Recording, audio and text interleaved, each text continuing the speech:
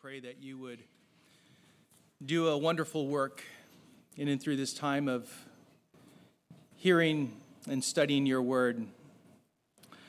I ask, Lord, that you would instill in us a joy, regardless of what's happening in our lives and in our world.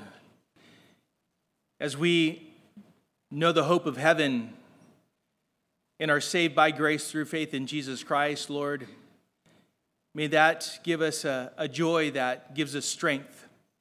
Lord, that blesses you, that gives us a different perspective as far as life is concerned, and that, Lord, we may share that with others. And so I thank you, Lord, for the gathering of your people. Father, I pray that it would be a blessing to you. And I pray this in Jesus' name. Amen. You know, as we gather this morning, I was thinking about just the fact that we all do experience various trials. There are circumstances in our lives that are difficult. They are troubling. Sometimes we are faced with things that we've never faced before, and yet we know that the Lord is faithful to come alongside us in those times. There's a kind of a question for those who don't know Jesus as Lord and Savior, what that looks like in day-to-day living. Even when we gather together as His people, there are those who come in and they wonder, why is everyone so happy? And honestly, it's even annoying. And honestly, that is true. When unbelievers see the joy of the people of God, it's just annoying. You take that into the workplace. You take that into your friends that are unbelieving, and they wonder and they say, why are you so filled with joy? Well, come to Christ. Surrender your life to Him, and you will know that joy. I pray that would be what happens with more of us, as not only you allow the joy to pour out of you unapologetically, but that you would share the gospel of Jesus Christ with others, that others may come to the saving knowledge of Jesus Christ, surrendering their lives to Him, repenting and believing, and know that personally. Jesus said in Matthew chapter 11, verse 28, "Come to me all who labor and are heavy laden, and I will give you rest. Take my yoke upon you and learn from me, for I am gentle and lowly in heart, and you will find rest for your souls. For my yoke is easy and my burden is light." For all those who are walking with the Lord, you experience this. You know this to be true. His burden truly is light and His yoke is easy. So share the love of Christ with others, share the gospel with others, and invite them to come and worship together. You know, this morning we continue in our study in the Gospel of Luke. We are in Luke chapter 5. And we're going through verses 27 through 39, and this is the final portion of this chapter. The title of the message is "Why Do You Eat and Drink?" You'll see why it's that title, why I gave it that title. Why do you eat and drink? Because it was asked 2 times of Jesus and His disciples for 2 different reasons. And the reason why I also brought up the truth about joy being present with a believer is because in the second portion of this of our text, we see how it is that those people who are outside Jesus' disciples are wondering why it is that there is such joy and happiness with them and the manner in which they're conducting themselves. So let's begin by reading Luke chapter 5 and verse 27. After this, he went out and saw a tax collector named Levi, sitting at the tax booth. And he said to him, "Follow me." And leaving everything, he rose and followed him. And Levi made him a great feast in his house, and there was a large company of tax collectors and others reclining at table with them. And the Pharisees and their scribes grumbled at his disciples, saying, "Why do you eat and drink with tax collectors and sinners?" And Jesus answered them, "Those who are well have no need of a physician, but those who are sick. I have not come to call the righteous, but sinners to repentance." And they said to him, "The disciples of John fast often and offer prayers, and so do the disciples of the Pharisees, but yours eat and drink." And Jesus said to them, "Can you make wedding guests fast while the bridegroom is with them? The days will come when the bridegroom is taken away from them, and then they will fast in those days." He also told them a parable. "No one tears a piece from a new garment and puts it on an old garment. If he does, he will tear the new, and the piece from the new will not match the old. And no one puts new wine into old wineskins. If he does, the new wine will burst the skins, and it will be spilled, and the skins will be destroyed. But new wine must be put into fresh wineskins. And no one, after drinking old wine, desires new, for he says the old is good." Father, we ask your blessing upon our time of studying your word. I ask, Lord, that you would help us to give you our undivided attention. Lord, that we would be present here, knowing that you desire to speak to us.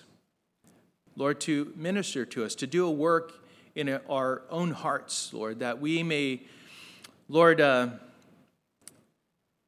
a better understanding of your word, and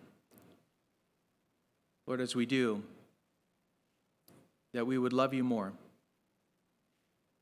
But most importantly, that you would see, Lord, that we agree. And Lord, that our hearts are being drawn to you. Because we see your love for us, and we desire to bless you by expressing our love to you. And so, Father, do a work this morning in our own hearts, and may you have your way with us. And we pray this in Jesus' name. Amen. You know, as we read through, we have two situations here. The first situation comes after Levi is called to follow Jesus. So Jesus called Levi to follow him, and then we have the Pharisees and their scribes that grumbled. They complained, and they addressed Jesus' disciples and asked, "Why do you eat and drink with tax collectors and sinners?"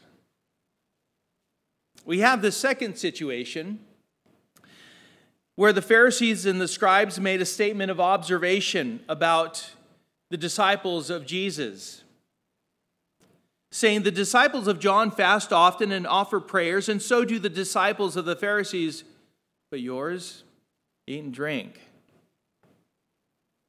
As we consider these situations, we come to an understanding that in both situations, the Pharisees and their scribes lacked understanding.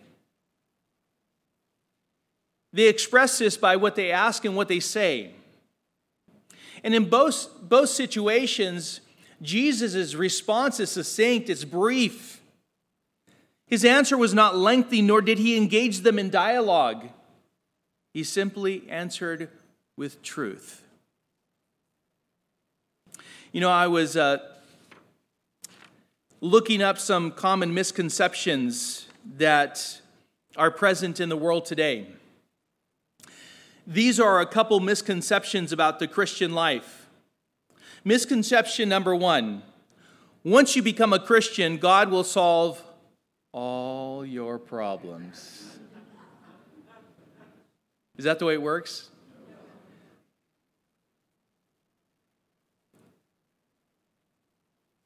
As we come to Christ, as he forgives us of our sins, and we come into a relationship with him by surrendering our hearts to him, repenting and believing on him as Lord and Savior,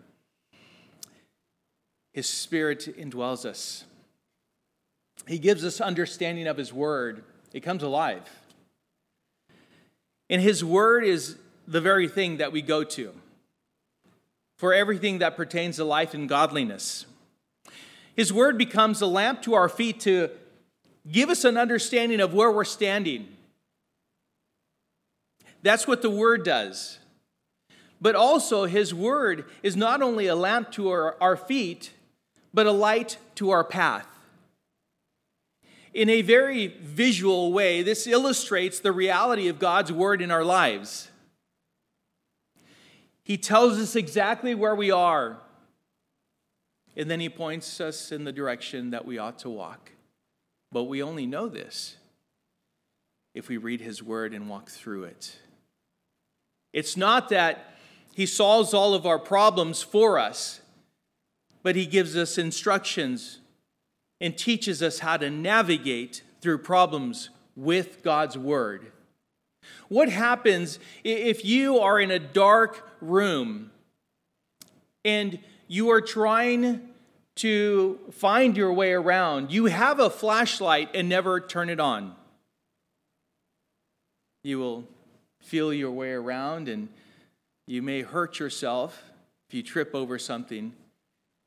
It's the same thing with our walk with the Lord. In life, if we don't go to God's word and understand and learn how to navigate through our issues, the problems, the confrontations, our own hearts, then it'll be just like the person who's in that dark room and fails to turn that light on to see where they're standing and where they should go. A misconception: once you become a Christian, God will solve all your problems. Psalm 119, 105, your word, God, your word is a lamp to my feet and a light to my path. Second misconception that I read about, and there are many. Bad things don't happen to truly godly Christians. Matthew, we're told, we're very well prepared. Perhaps you haven't read through the Bible, right? If you say these things, because Matthew 16:33, Jesus said, I have said these things to you that in me you may have peace. In the world you will have tribulation, but take heart, I have overcome the world, right? And he says many things in preparation for the disciples to go out and to spread the gospel of Jesus Christ to a dark and perverse world, right? And so it is with us as well. Common sayings that are not in the Bible. God helps those who help themselves. Have you heard that before? Wrong. God knew we couldn't help ourselves.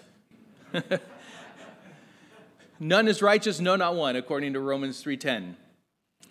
Jesus was sent to deliver us from sin and death. How about this? Money is the root of all evil. If you know Scripture, because it's just a little twisting of Scripture. Oh, the love of money. You guys know it then. The love of money is a root of all kinds of evil. 1 Timothy 6:10. There are many more, though. And there's also sayings within even Scripture that really we need to pay attention to the things that we say, that we don't misdirect people. And so just as there were in the days of Jesus, still today there are many misconceptions, misunderstandings, and plain ignorance of what truth is, even, as I said, within the church body. We would expect unbelievers to be ignorant, but for the Christian, no, we should not be ignorant of God's word. 1 Peter 3:15 says, but in your hearts honor Christ the Lord as holy, always being prepared to make a defense to anyone who asks you for a reason for the hope that is in you, yet do it with gentleness and respect. You know, teaching is very important. False or watered-down teaching of God's word leads to sick and malnourished Christians who are undiscerning and lack biblical wisdom. 2 Timothy 4:3-4 says, for the time is coming when people will not endure sound teaching, but having itching ears, they will accumulate for themselves teachers to suit their own passions, and will turn away from listening to the truth and wander off into myths. But I believe that those itchy ears that cause a great increase of teachers who teach what encourages them to live for their passions. In other words, according to emotion. Sound familiar? And turn away from listening to the truth is a result of the neglect of the personal responsibility of studying the Bible. You see, those people that do not study the Word of God can't test the veracity of the statements that are made if they don't know what is truth. So, they wander off into myths, led by emotions. You see, myths are widely held but false beliefs or ideas, fallacies. Laziness is something that we ought to repent of. We ought to confess and repent. There's not a lack of time. There's a lack of making the best use of our time and prioritizing that which is most important, and that is reading the Word, praying and drawing close to the Lord, and growing in our understanding of it. Because, again, that applies to every area of our lives. Laziness in personal study of God's Word leads to sick and malnourished Christians, who are undiscerning and weak. 2 Timothy 3:5 says, having the appearance of godliness, but denying its power. God's Word is very straightforward. Avoiding such people.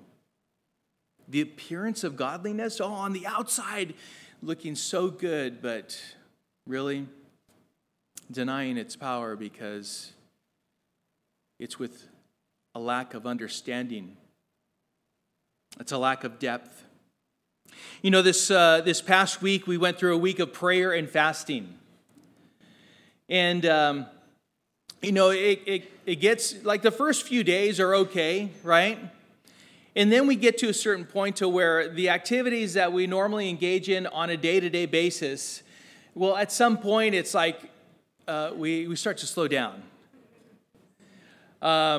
We get a little tired, at times when we don't normally get tired. Why is that? It's because we need food, right? We need food. And so in order for the body to keep going, at some point, if we keep denying it food, then we're going to just not function anymore, period. Imagine spiritually. That same concept being applied. To not take in the Word of God, to not take it in. Not be built up spiritually, not have the endurance, the strength, the power, the stamina, the understanding, the ability to apply that strength in certain situations. Why? Because we have not fed ourselves with God's Word and subjected ourselves to the authority of the Lord. Jesus said in Matthew 4:4, man shall not live by bread alone, but by every word that comes from the mouth of God.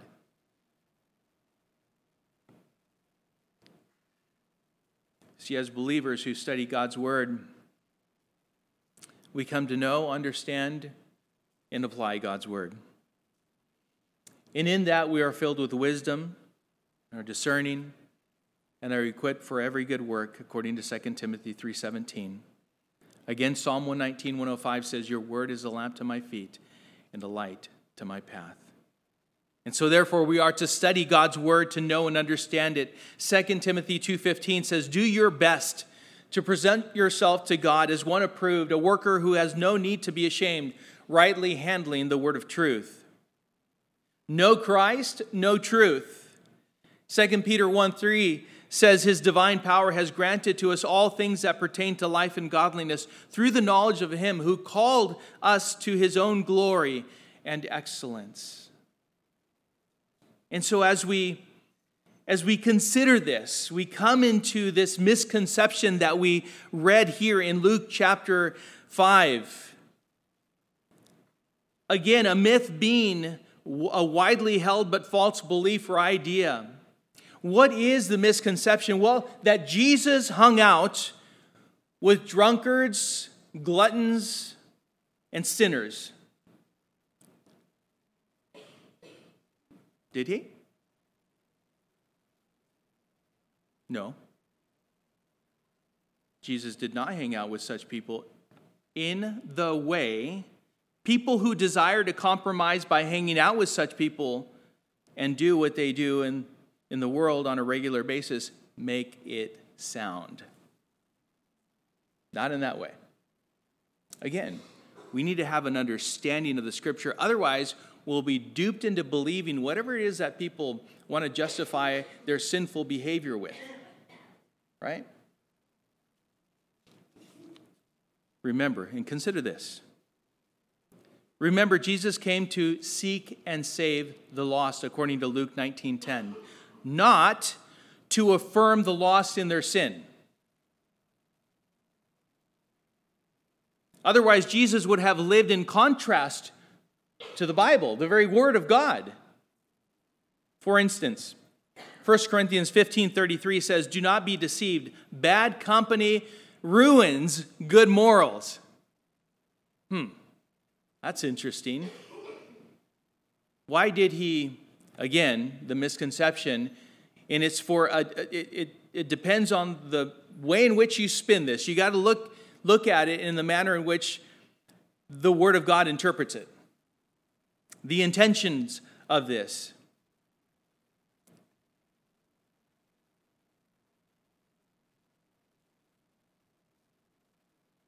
Jesus would have been contradicting these other verses. 2 Corinthians chapter 6, verses 14 and 15. "Do not be unequally yoked with unbelievers, for what partnership has righteousness with lawlessness, or what fellowship has light with darkness? What accord has Christ with Belial, or what portion does a believer share with an unbeliever?"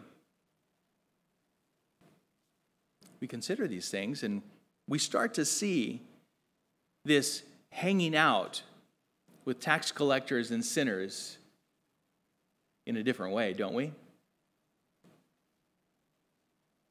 At the same time, we're not foolish, we're not ignorant, we're not naive thinking that we live in a bubble. We don't. We're in the world, but we're not of the world. And I'm sure you've heard that before. The sentiment is it's an expression that reflects John chapter 17, verses 15 through 19, which says, "I do not ask that you take them out of the world." And this is, by the way, Jesus' prayer. This is as he engages the Father. He says, "I do not ask that you take them out of the world, but that you keep them from the evil one. They are not of the world, just as I am not of the world. Sanctify them in the truth. As you sent me into the world, so I have sent them into the world. And for their sake I consecrate myself, that they also may be sanctified in truth." To sanctify means to set apart for God, for His purpose and for His glory.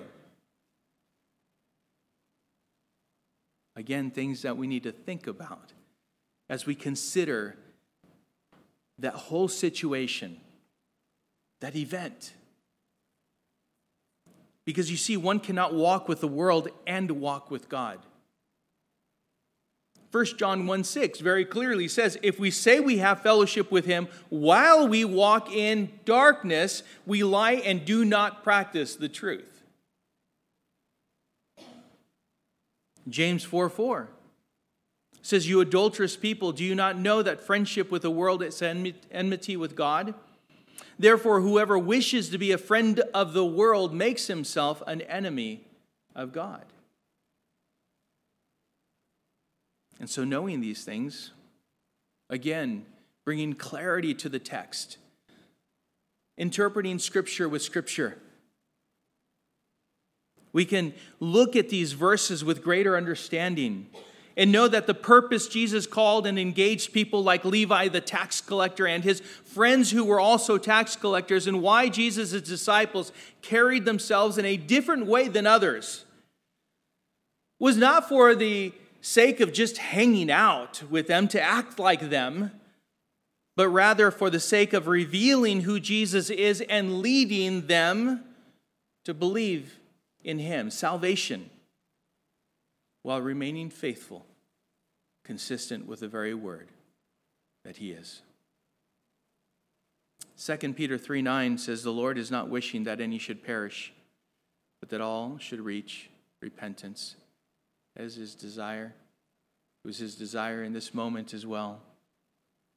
Romans 1:16 says, "For I am not ashamed of the gospel, for it is the power of God for salvation to everyone who believes, to the Jew first, and also to the Greek." With that, let's read through and gain a better understanding of what we have before us.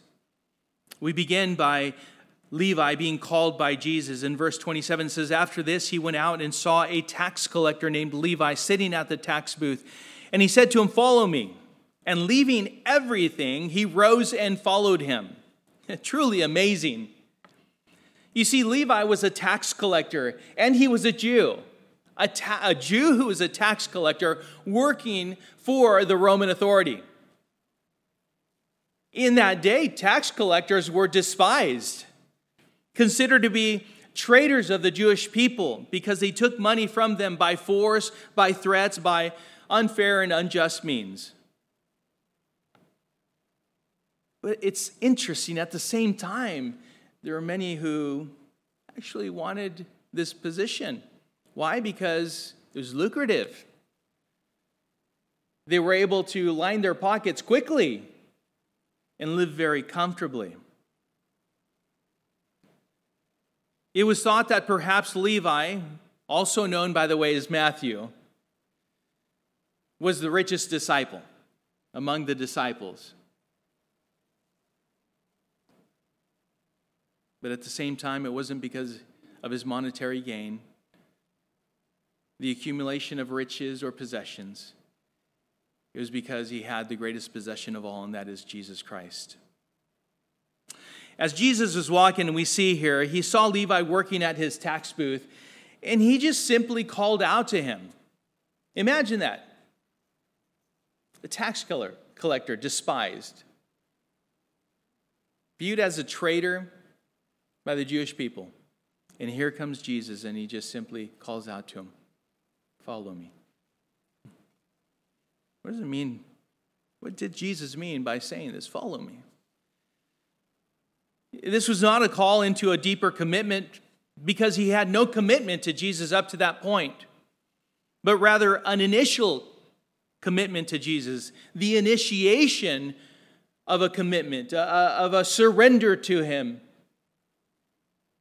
It was a call to make a commitment to become a Christian. You see, at that point, Levi had no idea what that meant. Jesus gives us the reason why it is that he has come and he has called Levi. In verse 32, he says, "I have not come to call the righteous, but sinners to repentance." Oh yeah, Levi is he is absolutely a sinner.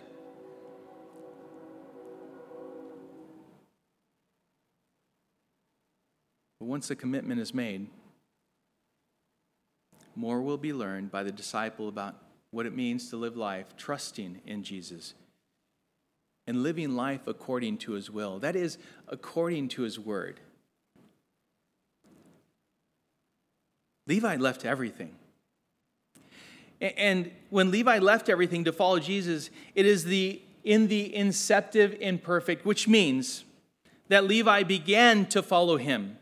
It is the beginning of a continuation of Levi's discipleship. From that point on, Levi, although imperfect, did not turn back from following Jesus Christ. It was the initiation, the initial point of his continuing discipleship until he went home to be with the Lord. So the question is, initially, how did Levi follow Jesus? Well, initially by his willingness to follow, and then by inviting Jesus into his home. Now, before we move on to Levi's home and the banquet that he had prepared for Jesus, he put on just a big party. It was a feast. I would like to point out that Levi made a significant sacrifice. Sometimes we read through and we go on, verse 27, verse 28, and we just keep going. But we need to pause for a second and ponder and consider this. He made a significant sacrifice the moment he left the tax booth and chose to follow Jesus. Why? Because it wasn't like a tax collector could just leave his tax booth and then, the Romans would be okay with that, and then he could come back and resume his business of collecting taxes. No. It was commonly known that if you leave that place in that position, you're not coming back. He chose to do that. In contrast, and I want to draw the contrast here, we see the rich young ruler in Luke chapter 18. In Luke chapter 18, we have the story of a conversation that is had between a rich young ruler and Jesus. In Luke 18:18, it says, "And a ruler asked him, 'Good teacher, what must I do to inherit eternal life?' And Jesus said to him, 'Why do you call me good? No one is good except God alone. You know the commandments: do not commit adultery, do not murder, do not steal, do not bear false witness, honor your father and mother.' And he said all these things, he said, 'All these things I have kept from my youth.'" When Jesus heard this, he said to him, "One thing you still lack. Sell all that you have and distribute to the poor, and you will have treasure in heaven. And come, follow me." But when he heard these things, he became very sad, for he was extremely rich. Jesus, seeing that he had become sad, said, "How difficult it is for those who have wealth to enter the kingdom of God. For it is easier for a camel to go through the eye of a needle than for a rich person to enter the kingdom of God." In contrast, we come back to Levi. Because unlike the rich young ruler who walked away sad because he was not willing to leave all to follow Jesus, Levi, although rich, chose to leave it all because he knew that Jesus was of greater value in that moment than all the riches in the world. Do you believe that? Do you know that? And Levi was filled with great joy. He was happy about leaving. It doesn't say anywhere that he was resentful or bitter at any point. And immediately, joy fills his heart, and he invites Jesus to a great feast with all of his friends. He invites all of his friends.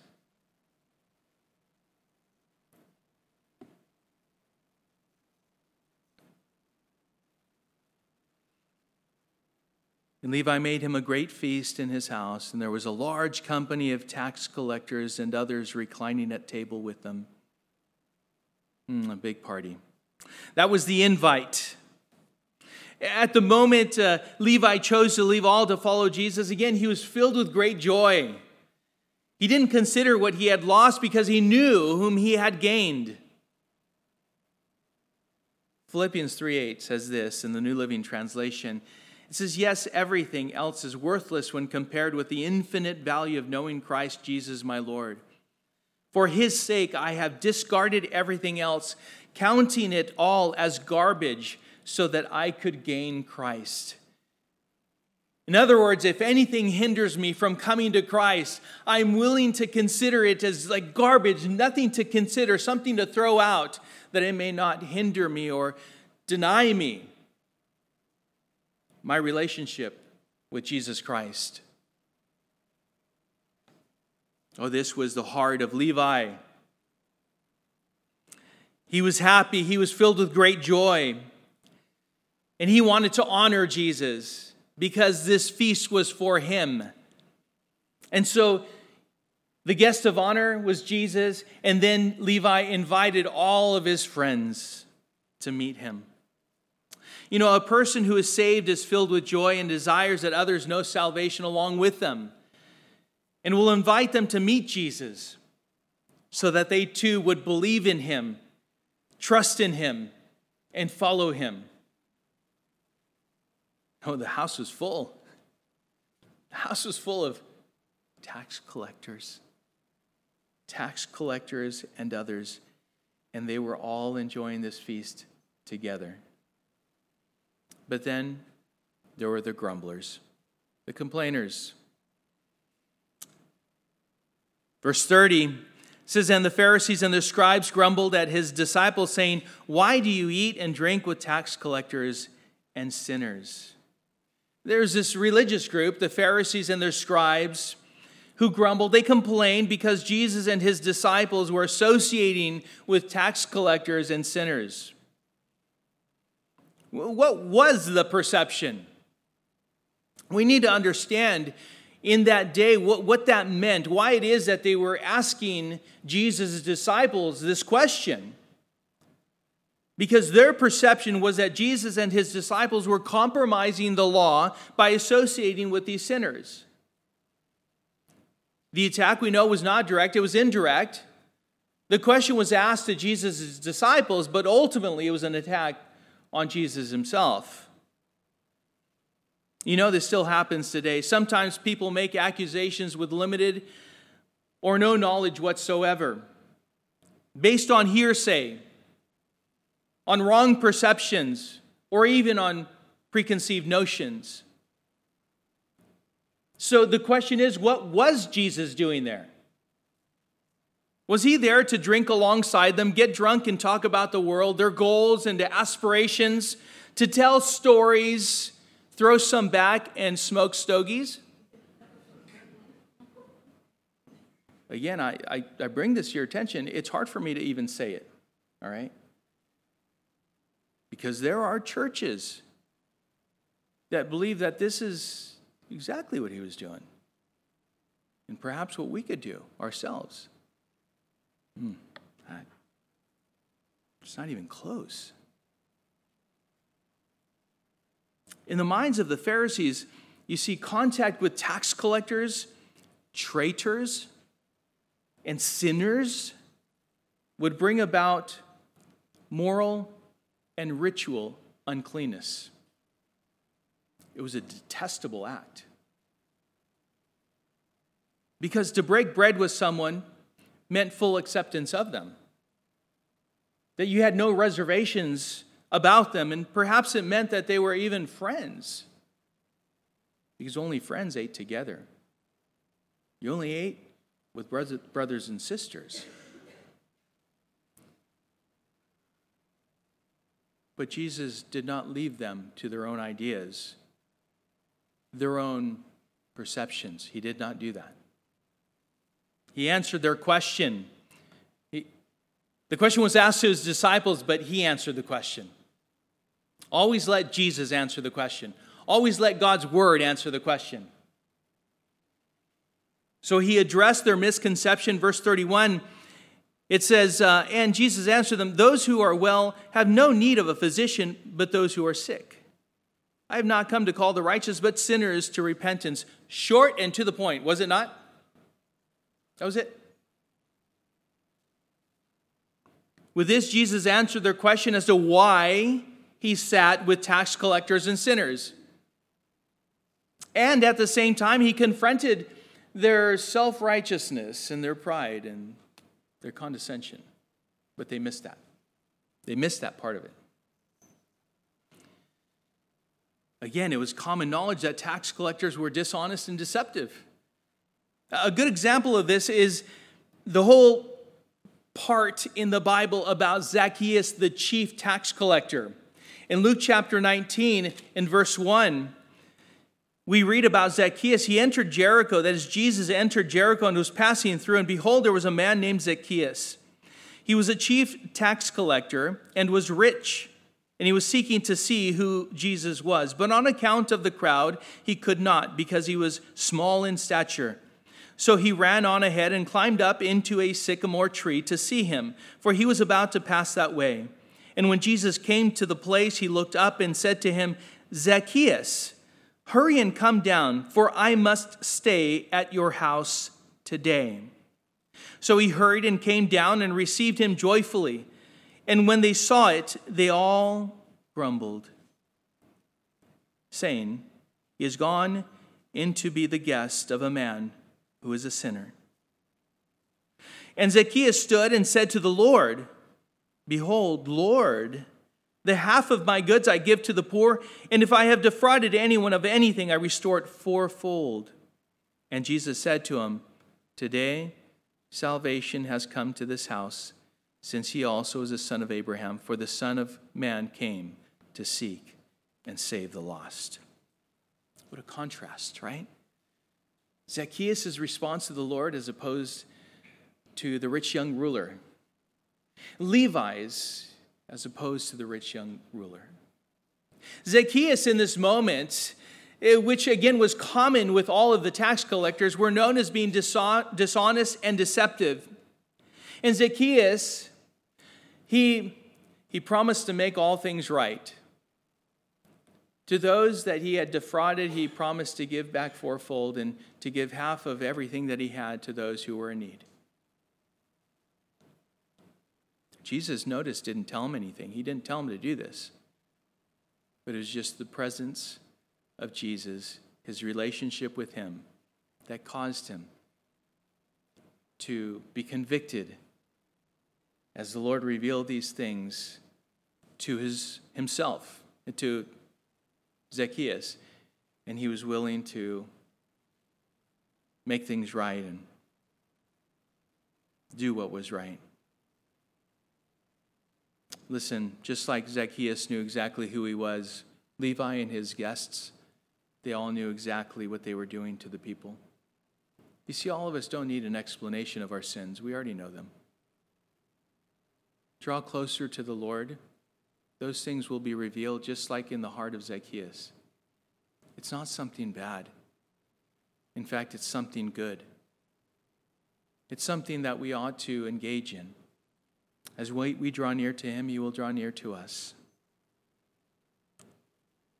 Levi and his friends, obvious sinners. Whereas the Pharisees and scribes believed they were righteous.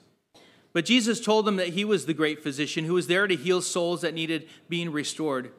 Of course, all have sinned and fall short of the glory of God, as it says in Romans 3:23. So this was for all who were in this home, including the Pharisees and the scribes, but they didn't all believe they needed a physician and definitely not a savior. 1 John 1:8 says, "If we say we have no sin, we deceive ourselves and the truth is not in us." Even as a doctor has a duty and calling to care for the sick, so Jesus was sent to save sinners, calling them to repentance. And so Jesus told them why he was there, to call sinners to repentance. Lastly, why don't your disciples pray and fast? Verse 33 says, "And they said to him, the disciples of John fast often and offer prayers, and so do the disciples of the Pharisees, but yours eat and drink." And Jesus said to them, "Can you make wedding guests fast while the bridegroom is with them? The days will come when the bridegroom is taken away from them, and then they will fast in those days." He also told them a parable. "No one tears a piece from a new garment and puts it on an old garment. If he does, he will tear the new, and the piece from the new will not match the old. And no one puts new wine into old wineskins. If he does, the new wine will burst the skins, and it will be spilled, and the skins will be destroyed. But the new wine must be put into fresh wineskins." The question, why don't your disciples pray and fast? Like the disciples of John the Baptist is who they were referring to, and the Pharisees. Again, they lacked understanding. But this was a question that gave Jesus an opportunity to explain who he is, and also explains the bride of Christ, the church. They asked Jesus why his disciples didn't pray and fast, again, like John's disciples and the Pharisees' disciples. Well, it was well known in those days, and we need to understand that this is the practice of those specifically in the area of Galilee. It was well known in that day that during a week-long wedding feast, it wasn't just one day. The reception is right after the wedding ceremony, and it's at 5 o'clock at a certain location. It wasn't like that. It was, hey, the wedding feast is, hey, come. All who are invited, 1 week. 1 week of celebrating. So it's well known that that's what they would do. 1 week of having a wedding feast, that those who were a part of the wedding party were not required to observe religious rituals, including fasting and even attending to the morning and evening prayers. It was common practice. It was commonly known. So what Jesus was telling them, they understood. So they knew you couldn't make wedding guests fast while the bridegroom is with them. And when Jesus said that there will come a day when the bridegroom is taken away from them and then they will fast in those days, he was referring to the time when he will be betrayed, rejected, beaten, and crucified. But for now, they are with the bridegroom. Jesus also spoke of the church, verses 36 through 38, as we read. The old wine is in reference to the Old Testament and Judaism, the practice of the law. And Jesus was not there to reform Judaism and patch up the old garment with a piece of a new garment. Jesus didn't come to put new wine in old wineskins. He is putting new wine in new wineskins. The new covenant, which brought about the church, is made up of what? Jews and Gentiles alike.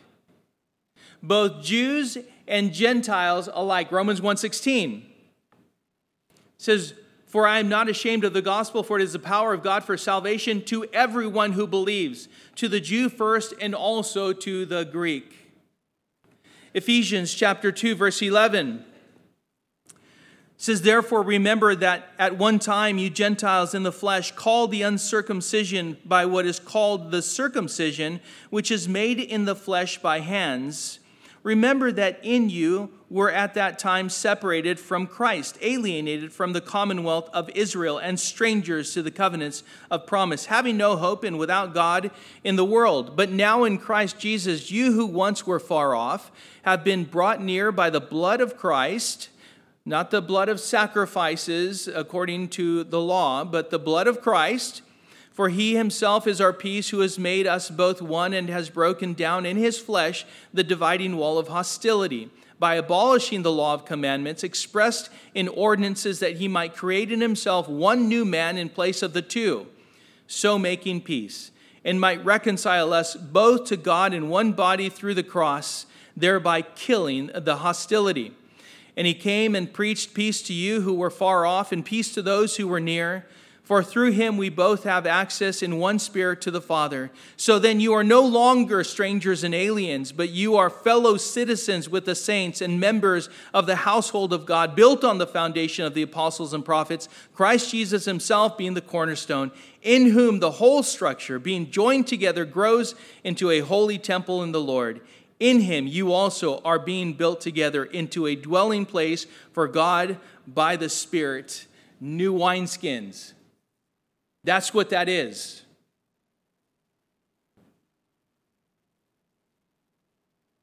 But then he makes this comment at the very end. And he says, "And no one after drinking old wineskins desires new, for he says the old is good."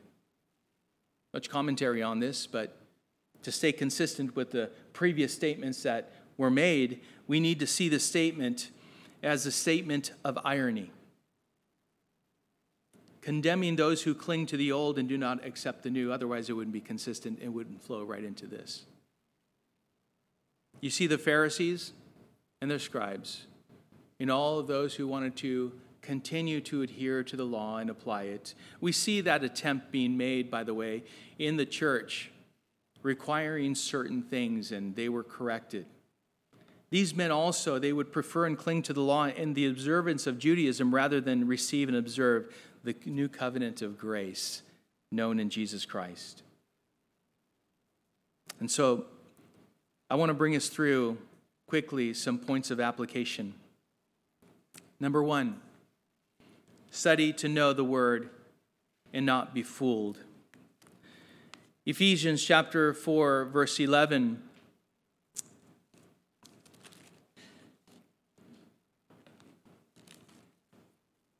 And he gave the apostles, the prophets, the evangelists, the shepherds, and teachers to equip the saints, you, for the work of ministry, for building up the body of Christ until we all attain to the unity of the faith and of the knowledge of the Son of God, to mature manhood, to the measure of the stature of the fullness of Christ, so that we may no longer be children tossed to and fro by the waves and carried about by every wind of doctrine, by human cunning, by craftiness and deceitful schemes. Rather, speaking the truth in love, we are to grow up in every way into him who is the head, into Christ. The Pharisees and the scribes had misconceptions about Jesus. You won't fall for popular misconceptions about life, the church, the Bible, God, salvation, if you know what the Bible says, if you know truth. Second application, no Jesus, no joy. Someone once said that the surest sign of the presence of God is joy. Levi was full of joy and understood that discipleship meant denying himself, leaving all to follow Christ. But to know Jesus and follow him was worth it all and served as a cause for celebration. Luke 15:7 says, "Just so I tell you, there will be more joy in heaven over one sinner who repents than over 99 righteous persons who need no repentance." Do not all need repentance? All have sinned and fall short of the glory of God. None is righteous, no, not one. Listen, heaven is filled with joy and rejoices at the saving of one soul.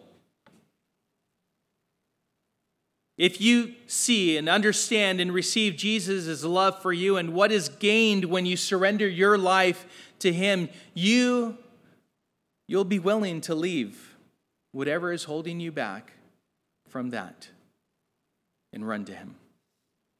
Matthew 16:25 says, "For whoever would save his life will lose it, but whoever loses his life for my sake will find it." Listen, one day, those who have believed in Jesus will be with Jesus for eternity in his glory. Whether at the point of the church being called home in the rapture or through the doorway of death, either way. The question is, will you? And are you filled with joy? Just as Levi and Jesus' disciples were. Again, no Jesus, no truth. No Jesus, no joy. I'll leave you with this. And I do ask that if you don't know Jesus as Lord and Savior, that you would come up. Myself, I'm up here with a few of the leaders, and we're always here available if you need prayer or you want to know what does it mean to be saved. Because I desire, as God desires, that you not walk out of here not having surrendered your life to the Lord. I pray that you would come to know Jesus as Lord and Savior, that the joy of the Lord would fill your heart and you would have the hope of heaven. Psalm 16:11, "You make known to me the path of life. In your presence there is fullness of joy. At your right hand are pleasures forevermore." Father, we thank you. We thank you for your grace. We thank you for your love.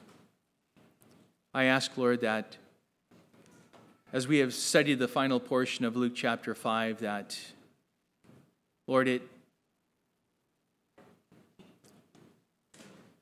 did a work in our own lives, our own hearts, Lord. Your word ministered to us. Your Spirit gave us an understanding. I pray, Lord, that we would have this joy that was expressed by Levi, that was expressed by the disciples that were with Jesus. Lord, because we know you. You are our God. You are our Savior. You are our Lord. We know, as Jesus said, "I am the way and the truth and life. No one comes to the Father except through me." Oh, Lord, I pray, Father, that we would all confess Jesus is Lord. Believe that God raised him from the dead. Today sits at the right hand of the Father and intercedes on our behalf. Lord, that Lord, he desires to see more people come to faith. And he is faithful, and he is praiseworthy. And he loves us with an everlasting love. May that draw us to you and bless you. In Jesus' name.